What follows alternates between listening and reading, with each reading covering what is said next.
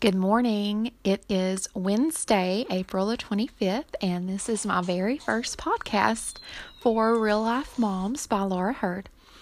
So what I'm going to do today, I'm just going to read an excerpt from my most recent blog post on my website, and you can find that at reallifemomsblog.wordpress.com. And my most recent blog post was actually put up yesterday, and the title of it is, "I'm a weak Christian because I can't kneel at the altar, and other lies I believed." And when you go over to the website, that will be the very first blog post on the main screen, and you are just going to click on the title, and that'll take you to the full length of the actual writing. So I'm going to read just a little bit to give you all an insight on what I'm talking about, and hopefully you can get a chance to go over there today or sometime this week and check it out, and hopefully it will bring you some type of encouragement or give you some insight on some things that I went through several years ago, but I also learned more about God. And so I'm going to go ahead and begin. I want to jump right into this post to spare details that would require me to rehash feelings and memories that once left me spiritually paralyzed, but I can't. These words need to be written and poured out from the aching fluid in my joints that have crippled my legs. There was a time when I claimed my spot at the altar. It was an unspoken reverence that I relished because I could safely walk forward to the front of the church. I didn't have to worry about people staring or judging or assuming. I could kneel and figuratively lay my burdens at the feet of Jesus. The altar is a sacred place. The rich history of its versatility is scattered throughout the Bible. In the church today, the altar serves as a place of prayer, a way to the pulpit, a setting for the Easter cantata, and much more. One could easily argue the functionality. However, when viewed through the lens of idolatry, the altar can bring pain.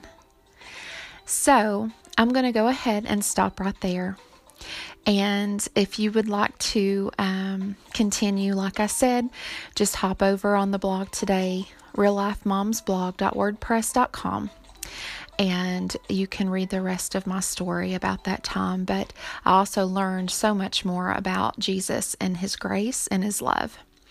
So I'm going to go ahead and wrap it up because again, this is just kind of a trial go with my very first podcast. So thank you guys for listening, and I hope you enjoy the blog today.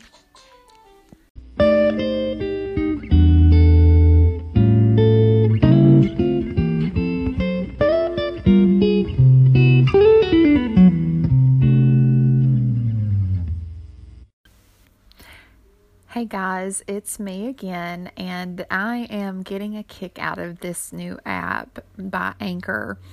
It's surprisingly easy to use, and it interfaces with other social media platforms such as Twitter and Facebook and Spotify and Apple iTunes. So I would check it out if I were you. So I'm not sure how this is going to work. I'm still doing my research. So I hope you guys are following along on the journey as I learn about this new podcast feature. So if you're following with me here, hopefully you're following me on Facebook and Twitter and Instagram. On my Twitter and Facebook accounts today, I have a poll up that has 18 hours left, and there are two scriptures, and I'm asking which one speaks to your heart right now. And the two scriptures I'm going to go ahead and share with you here. The first one is Joshua 1:9, and it says, "Have I not commanded you? Be strong and courageous. Do not be afraid. Do not be discouraged, for the Lord your God will be with you wherever you go." And this second option to vote on, the second scripture, is in the New Testament, the book of Matthew, chapter 11, verses 28 through 30. Come to me, all you who are weary and burdened, and I will give you rest. Take my yoke upon you and learn from me, for I am gentle and humble in heart, and you will find rest for your souls. For my yoke is easy and my burden is light. And those are the two scriptures that I have in a poll listed on Real Life Moms by Laura Hurd on Facebook and Real Life Moms by Laura Hurd on Twitter. Unfortunately, Instagram doesn't offer the option. As far as I know, if there is an option, I've not discovered it yet. I'm just getting a kick out of this podcast app today, so I apologize. Hashtag sorry, not sorry, because this is really fun. Just learning the ins and outs of this. So, while I'm on here, earlier, if you caught my very first brief podcast segment, I read from my blog post on my blog site yesterday, and I'm going to share with you another. Actually, it's a publication from herviewfromhome.com. You can also find them on social media. And this was published yesterday, April the 24th. And it is titled, I'm Not a Perfect Homemaker, but My Husband Loves Me Anyway. And so I had written this when Miles was younger. And I had actually published this on my personal Facebook page.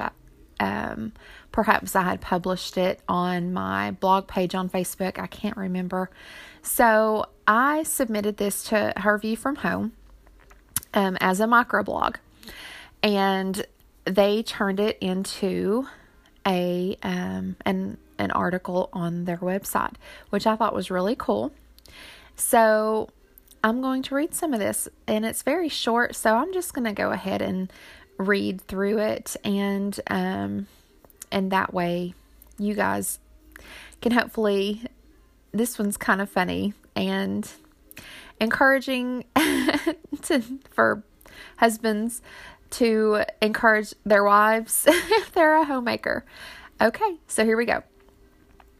My husband had to be at work at 11, so he showered and shaved at some point before his departure. I went into the bathroom moments ago. Upon closing the door, I noticed something a bit strange. There was a hand towel hanging where normally my husband's bath towel would be. It took a second, but knowing the heart of my man, I realized what was going on here. After his shower, he dried off with a hand towel. You see, my laundry isn't always caught up. I have days I think about how desperately I need to wash laundry, but it still doesn't get done. These are the days that after the baby goes down for a nap, I take some time for myself, whatever that may be. I know as a mother, wife, and especially a homemaker, I should be a good steward of my time. I should be completing tasks that have to be done in the time that was appointed to me throughout the day. Sometimes I feel guilty for giving myself a break. Other times, the demands from life bring me to a point to where, well, the laundry just does not get done. This is where I found grace hanging on my bathroom door. This was the truest form of unspoken love, a simple action that left me awash in awe. On a daily basis, my husband encourages me in my role as a homemaker. He tells me what a great job I'm doing. I think to myself, really? You dried off with a hand towel this morning. He compliments my appearance even when I'm rocking the mom bun and has barely had enough time to brush my teeth. He does these things with sincerity and kindness. I don't know what my husband was thinking while he attempted to get ready this morning. However, through his patience and understanding, this hand towel hanging on the back of the door was all that was needed to speak volumes to his undeserving wife. So I pray, Lord, help me to demonstrate a love so patient and so kind, so understanding that my husband doesn't have to second guess my intentions. Help me to be a better wife, mother, and homemaker. Thank you for your patience, Father. Thank you for my husband. I love you. Amen. So again, if you hop on Twitter or Facebook and go to Real Life Moms by Laura Hurd, there's a poll, and you can vote on which 2 scriptures are speaking to you right now that touch your heart. Just maybe there's something in your life that you're going through, a circumstance, an obligation. I don't know. The Lord knows. But out of those 2 scriptures, which one would apply to your heart the most at this very moment in time? So thank you guys again for listening. It's been fun. So I will see you later.